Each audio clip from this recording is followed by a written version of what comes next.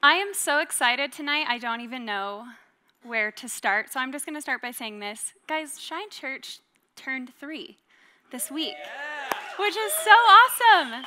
Yes, and we honestly, if you know anybody who has at any point attended Shine, and to you personally, I just want to say thank you for your investment. Thank you for your love, your life laid down, just years of making this possible. If you know someone who used to be a part of it and is no longer, tell them thank you. The body and the community is what it is because of every single person who has poured into it, and we're so blessed to be a part of this church, so it's something major to celebrate. We have been in a series called Stories, and I was kind of nervous. I don't know what picture. Oh, okay, that's fine. That was in Mexico, so those were good days. I chased down, some wild animals. It's fine. But we're in a series called Stories, and as I was going through, I think it's really easy when we teach a message to kind of think through the filter of, maybe some easy points to grab, and there's absolutely nothing wrong with that. There's value. But I just felt like the Lord challenged me this weekend personally to really just dive into the story, to dig into his word. And so I asked them actually not to put the verses on the screen. So what I'm going to ask you to do, if you have a physical Bible or your phone, we are going to go through, I'm about to tell you, 38 verses at least of Scripture today. We're just going to read the word of the Lord. And there's so much that we can take from this, and there is a point, obviously, to discussing it, but I just want to encourage you, open your mind, open your heart. We're going to be talking about Abigail tonight, and maybe you've heard the story of Abigail and you're very familiar. Maybe you're not. That's okay. She's an Old Testament character, and we find her in 1 Samuel 25. So if you have the YouVersion app, those verses are on there for you to go ahead and read. I'm reading from the ESV. I tried the King James, and I just thought maybe we could play a game where you guys translate for each other, but I decided to go with this one instead. Actually, who likes games? Anybody? Okay, all right. We've got some hands in the room. I'm just telling you, there's a twist to this game. Are you ready? Who has ever played Two Truths and a Lie? Okay, 2 truths and a lie. So I would tell you three things about myself, 2 that are true, 1 that's a lie. Well, I'm going to do a Bible version of that really quick. Okay? And then I'm just going to pick one random volunteer who's going to guess the lie. Okay? 2 truths and a lie Bible style. Go. A man is so fat that when he is stabbed, his fat rolls swallow the sword that stabbed him. Some kids make fun of a man for being bald and end up getting mauled by bears. Truth or lie? A man's wife is so good looking that he pretends that she's his sister because he's fearful that he will be killed so that they can steal him from her. Anybody have a guess on the lie?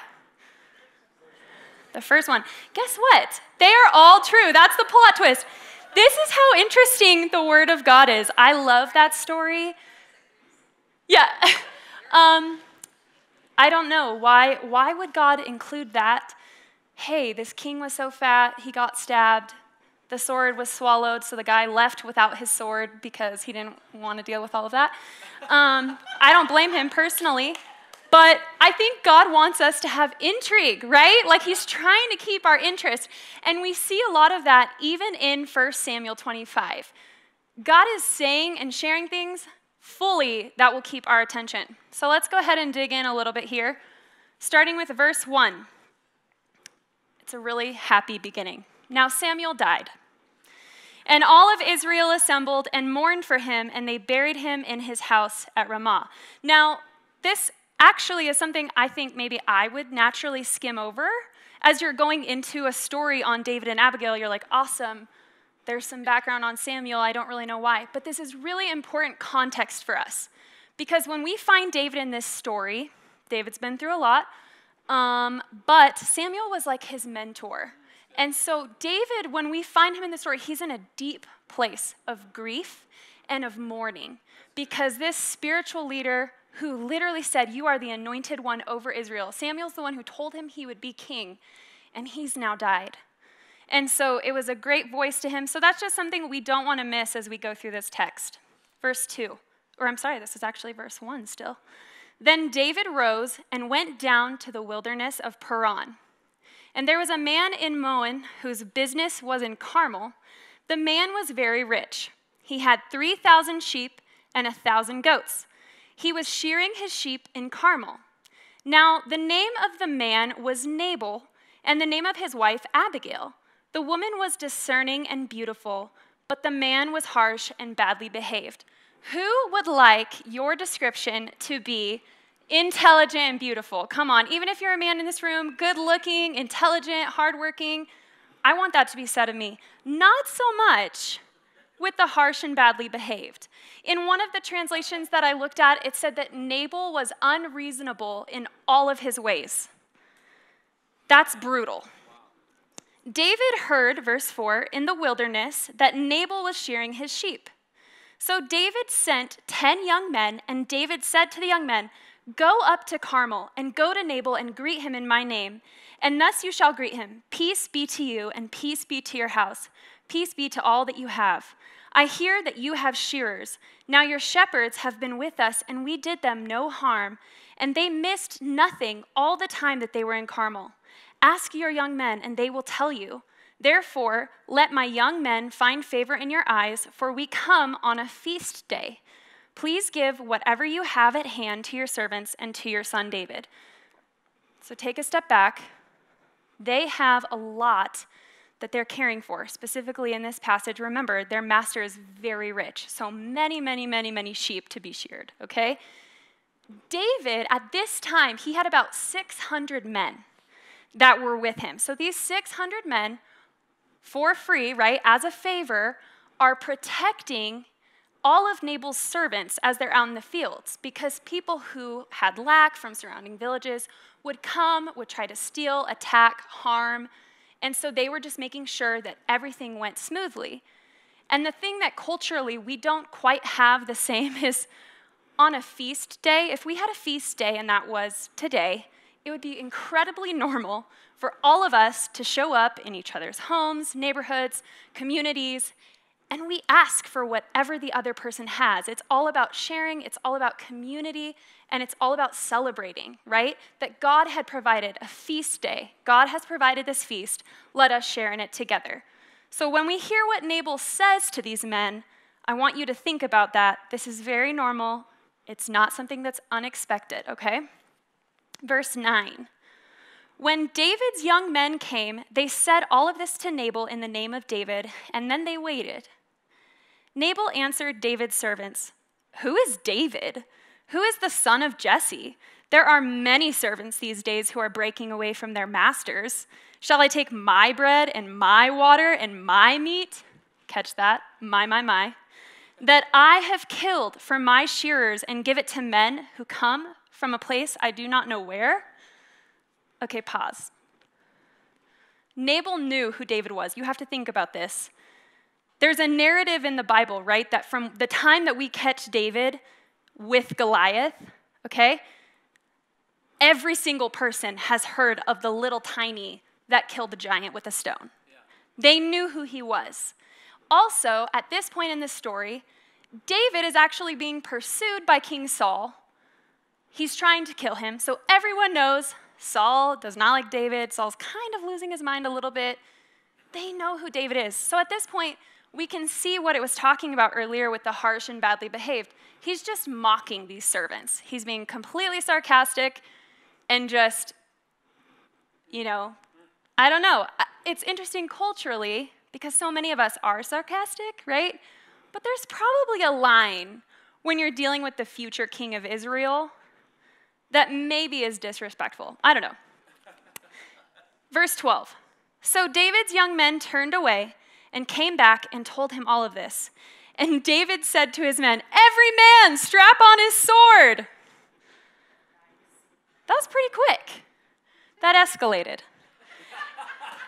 Every man of them strapped on his sword. David also strapped on his sword, and about 400 men went up after David, while 200, there's the 600, remained with the baggage, okay? So at this point, this sounds so dramatic, but you think about this, like, cool, you won't give me snacks, I'll kill you, right? that's kind of where they're at right there. It says in verse 14, but one of the young men told Abigail, finally she arrives in our story, that beautiful and intelligent lady, Nabal's wife, behold, David sent messengers out of the wilderness to greet our master, and he railed at them. Yet the men were very good to us, and we suffered no harm. We did not miss anything when we were in the fields, as long as we went with them. They were a wall to us, both by night and by day. All the while we were with them keeping the sheep. Now therefore, know this and consider what you should do. For harm is determined against our master and against all of his house, and he is such a worthless man that one cannot speak to him. Abigail was trustworthy. They knew that if she had information, she would be able to make a good decision with the information given to her. I love that. Know this and consider what you should do. So they trusted her to weigh the situation, to figure out how to move forward. And then, of course, we had to repeat, he's a worthless man. So not a great reputation. Like, it's really not. I would not want to be Nabal at this point. Hopefully nobody in here has a pet named Nabal. I don't know. Verse 18, then Abigail made haste. Another translation says, Abigail acted quickly, and it said that multiple times through this passage. She acted quickly. And she took 200 loaves, think about this amount, 200 loaves and 2 skins of wine, and 5 sheep already prepared, 5 seahs of parched grain, and 100 clusters of raisins, 200 cakes of fig, and laid them on donkeys. She said to her young men, go on before me, behold, I come after you. But she did not tell her husband Nabal. And as she rode on the donkey and came down under the cover of the mountain, behold, David and his men came down toward her, and she met them. Now David had said, surely in vain have I guarded all that this fellow, again, dramatic. He sees her coming, and so he decides to boldly declare, in vain have I guarded all that this fellow has in the wilderness, so that nothing was missed of all that belonged to him, and he has returned me evil for good. God do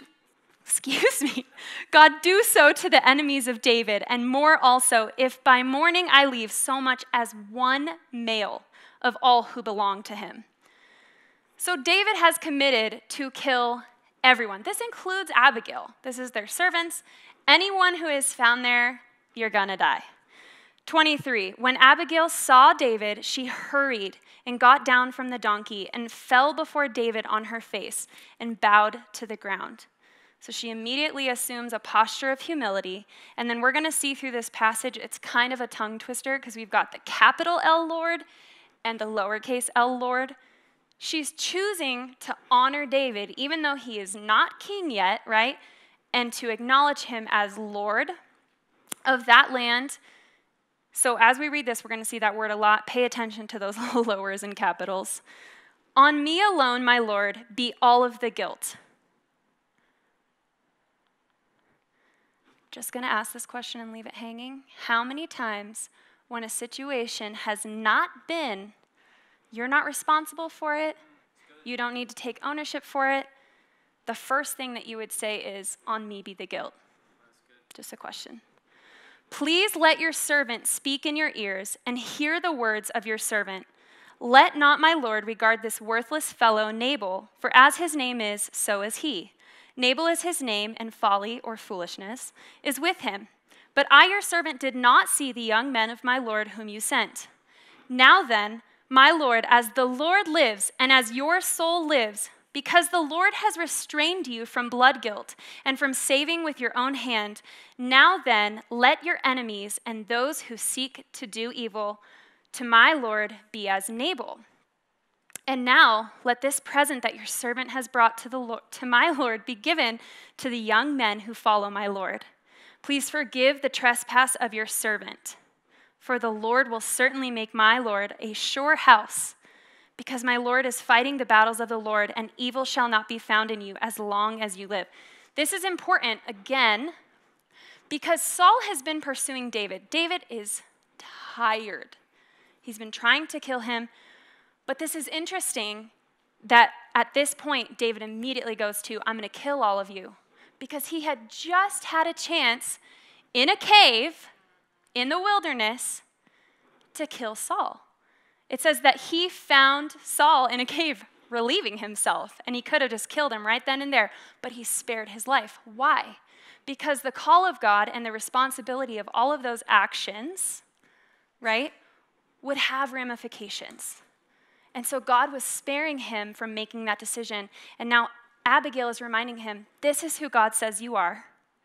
This is what God has called you to, and is trying to, again, spare him from falling into this trap.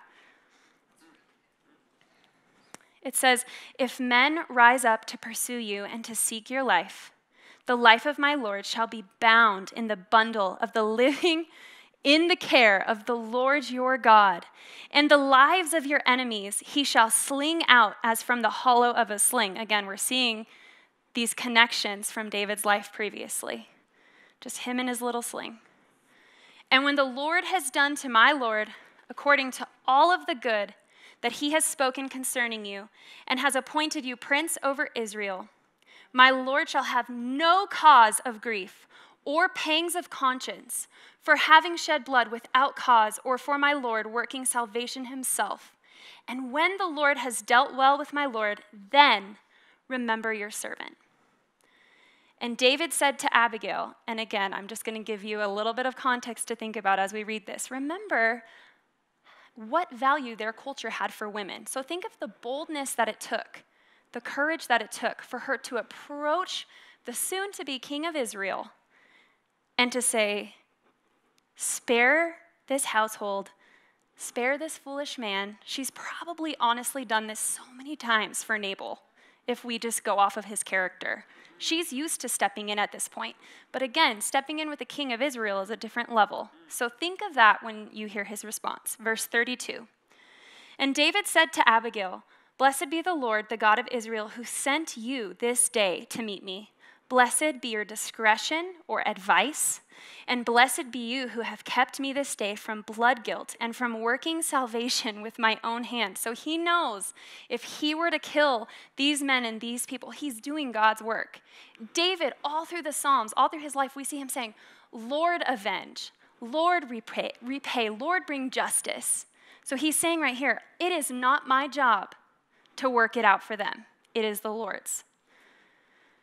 For as surely as the Lord, the God of Israel, lives, who has restrained me from hurting you, unless you had hurried and come to meet me, truly, by morning there had not been left to Nabal so much as one male.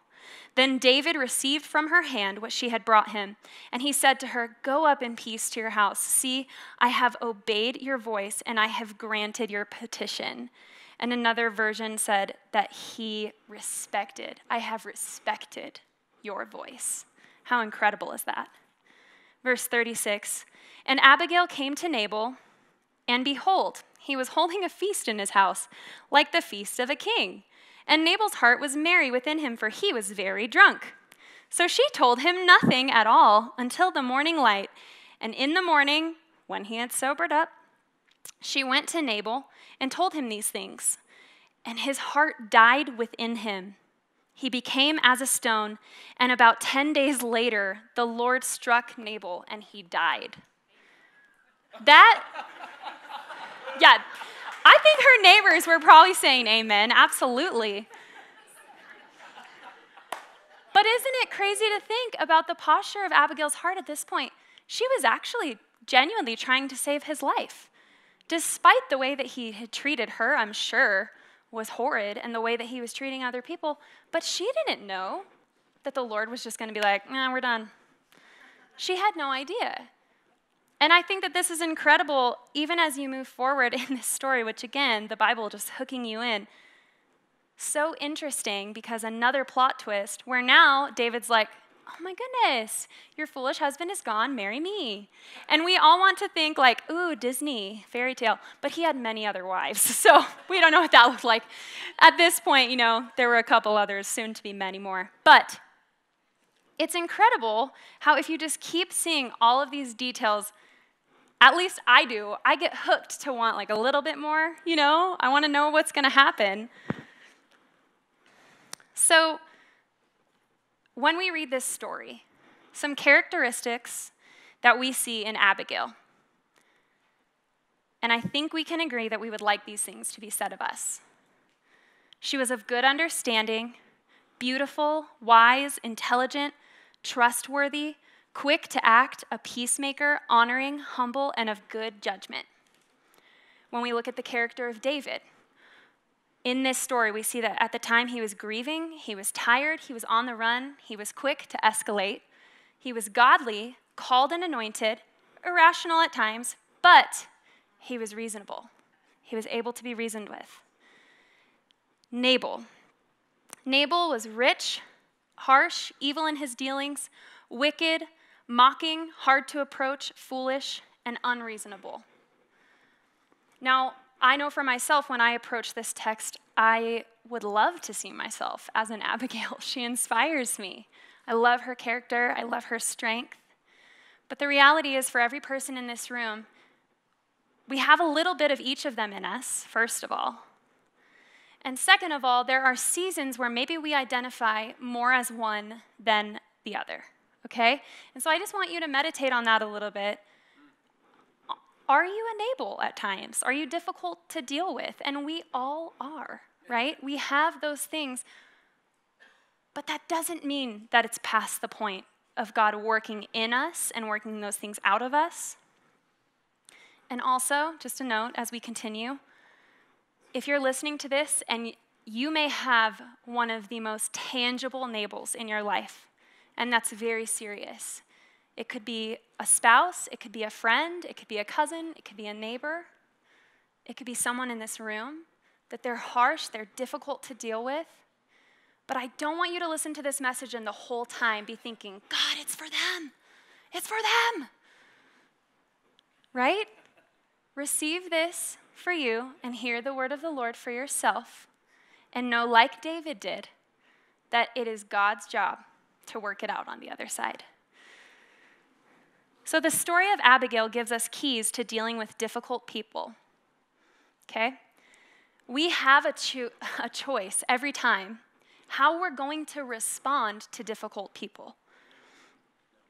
And some key things that I saw in Abigail's life as she responded, I love the practicality of this. First, she simply listened. She was trustworthy to be informed of things that were difficult. She listened with care, but she didn't just listen to internalize, right? She listened in a way that she was willing to take action. This is one of my favorite. She came with snacks. What does that mean? It means that she read the room. She knew what was required for her to bring to the table to make peace. So for you in your life, reading the room and knowing what you need to bring to the table, it might be knowing who not to share things with. She did not share information with Nabal, okay? It might be who to talk to. She knew, I need to go to David in order to make this right and to bring peace, to resolve this conflict. Then she humbled herself. She chose humility and she chose honor.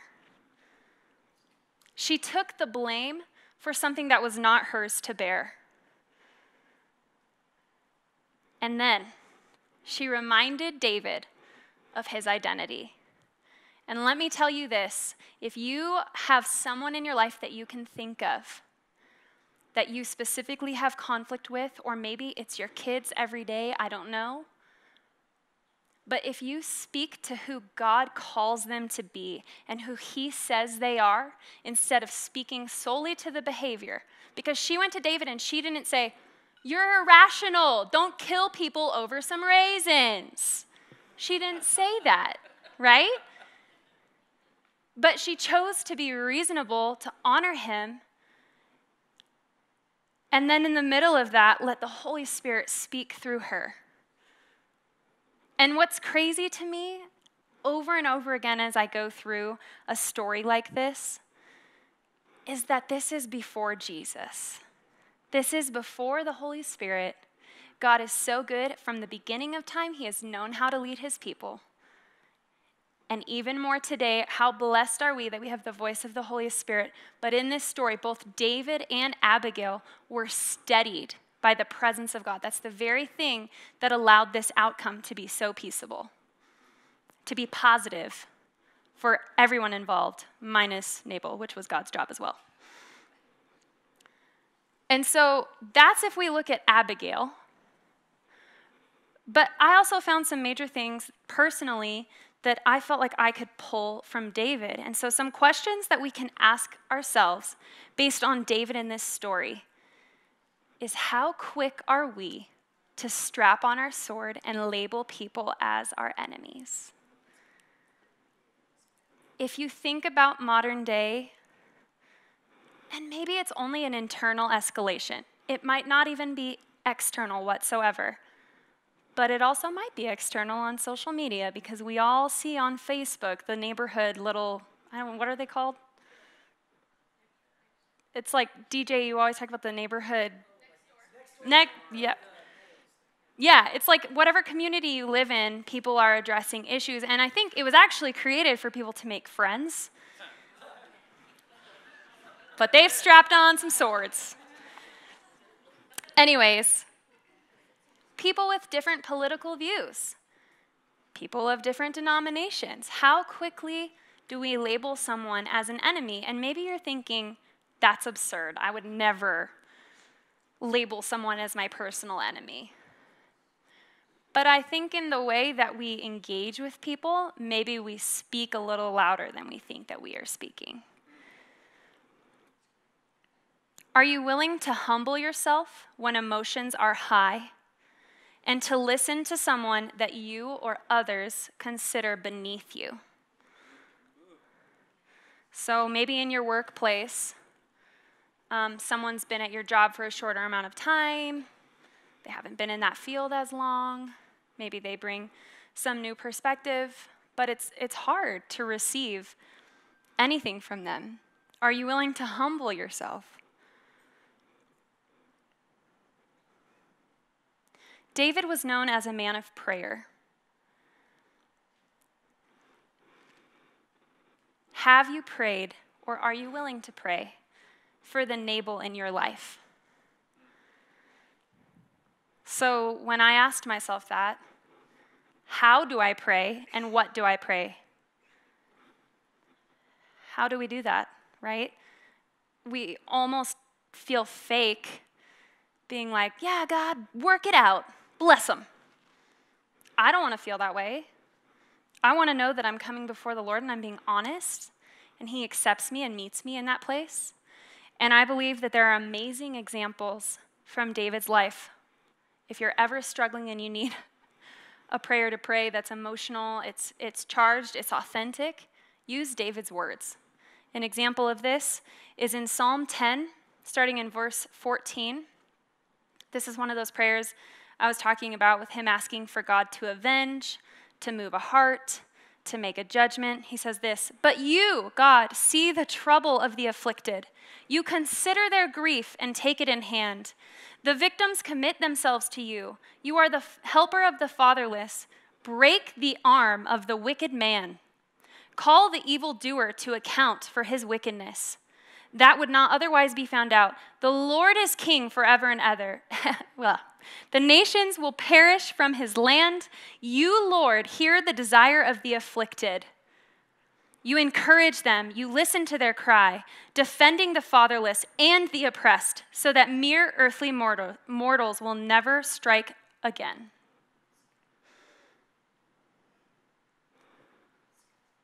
Break their arms. Like, sometimes you want to pray that. There are situations in our world that are so disturbing and so far beyond what we can fathom, but ultimately, God has a way of bringing balance. His judgment is pure, it is unbiased, it is with a clean slate, and he can act not only for the justice of those who have suffered, but also for the justice of those who have caused the suffering. And we sometimes cannot find that balance. Only the Lord can execute that, which is good news for us, because that would be a lot of pressure if not. Matthew 5:44, this is another really simple instruction. But I tell you, love your enemies and pray for those who persecute you. I would imagine, we don't see this in the text, I would imagine that Abigail has prayed and prayed and prayed and prayed and prayed and prayed and prayed and prayed for Nabal. She experienced personal persecution, pain, hatred, harshness, vitriol from him. But what did she choose? She chose to act in a way that was modeling the way of Jesus, a way of honor and integrity and of love. Love your enemies and pray for those who persecute you. So you may, in a prayer, just need to say, God, right now in my heart, I see this person who is very difficult and challenging as my enemy. God, help me increase my capacity to love. But even if I can't interact with that person, God, would you bless them, bring life to them, and help them to choose a different path after their encounter with you. And if you boil it all down, Abigail was living Matthew 5:44 without ever having read it. She was the foreshadowing of Jesus in this story. Jesus chooses every single time, think of your own sin, to repay evil with his good. Every time. Nabal repaid good, David's good, with an evil response. David repaid Nabal's evil with evil, which culturally at the time actually was an eye for an eye. That, in their culture, was a pretty appropriate response, but not a kingdom response, not a godly response. But Abigail chose good for evil. 1 Thessalonians 5:23 says this, "Now may the God of peace himself sanctify you completely, and may your whole spirit and soul and body be kept blameless at the coming of our Lord Jesus Christ." The God of peace, would his peace sanctify us? I'm sure we've all heard this quote, but God has to do something in you before he can do something through you. He wants to sanctify you with his peace so that your action is reasonable, it is wise, it is intelligent, it is stable, that you are trustworthy, you are a peacemaker, you are an advocate for the voiceless. Just a couple questions as we close. Pastor Dan said this, who do you have in your life that will help spare you from making poor decisions? And I would encourage every person, if you're willing, this week, if you could take a screenshot of these pictures on YouVersion or write them down, spend some time with the Lord and really consider these things. Who do you have in your life that will help spare you from making poor decisions? Can you be that for someone else? Do you want to be the kind of person that people come to when they're looking for wisdom? And I can tell you right now, you exist in this room. There are people in this room that I personally go to when I am seeking wisdom. Thank you for hearing from the Lord. Thank you for being sharpened by the Lord so that there can be a reasonable outcome in my personal decisions. We all need that. Pastor DJ said, how are we called to make things right with whatever resource and influence we have? So if you are in a difficult situation or you're dealing with a difficult person, ask yourself, how am I called in this situation to make things right with my resource and my influence? I can't use someone else's, right? I have what the Lord has given me. I have the help of people around me.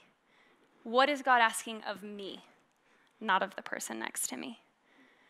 Pastor Rob said this, and I love this. I think this sums Abigail up.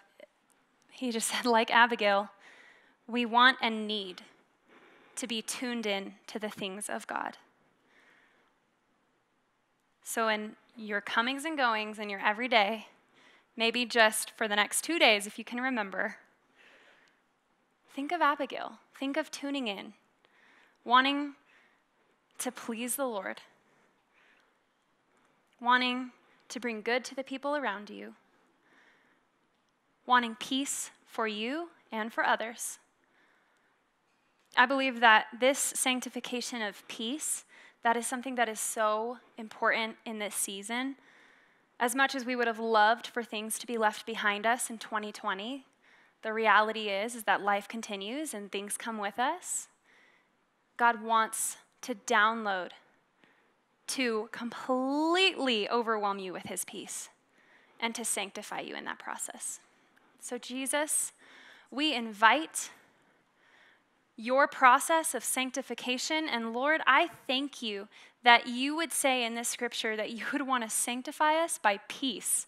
There are so many things that we think of sanctification by trial, by fire, and all of those things are important, and we submit ourselves to your process. But the peace that you bring gives us life and sustains us as we face the most difficult situations, in times that we are terrified, we don't know what to say or how to move. God, would your Spirit be the very breath and empowerment that moves us forward.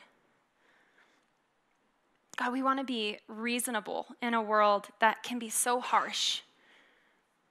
We ask for more revelation of your heart. We thank you for this story and many others that point us to you. And so right now, Jesus, I pray for anyone in this room that has a Nabal in their life that is causing them pain, that is harsh. Lord, would you show them the right course of action? Anyone who finds themselves in the place of David, that they feel overwhelmed, maybe they're mourning something, their emotions are all over the place and they don't know what to think or how to act. But God, you want to intervene for your glory. You want to step into that situation, and so we invite you to bring comfort to those hearts. Lord, would you help each and every one of us become more well-rounded, as it is said of Abigail, being a vision of Jesus in this story. We want to be a vision of Jesus in our world. So we ask that you would once again meet us where we are. Lord, we invite you to invade every part. We give you all of the honor and glory. Amen.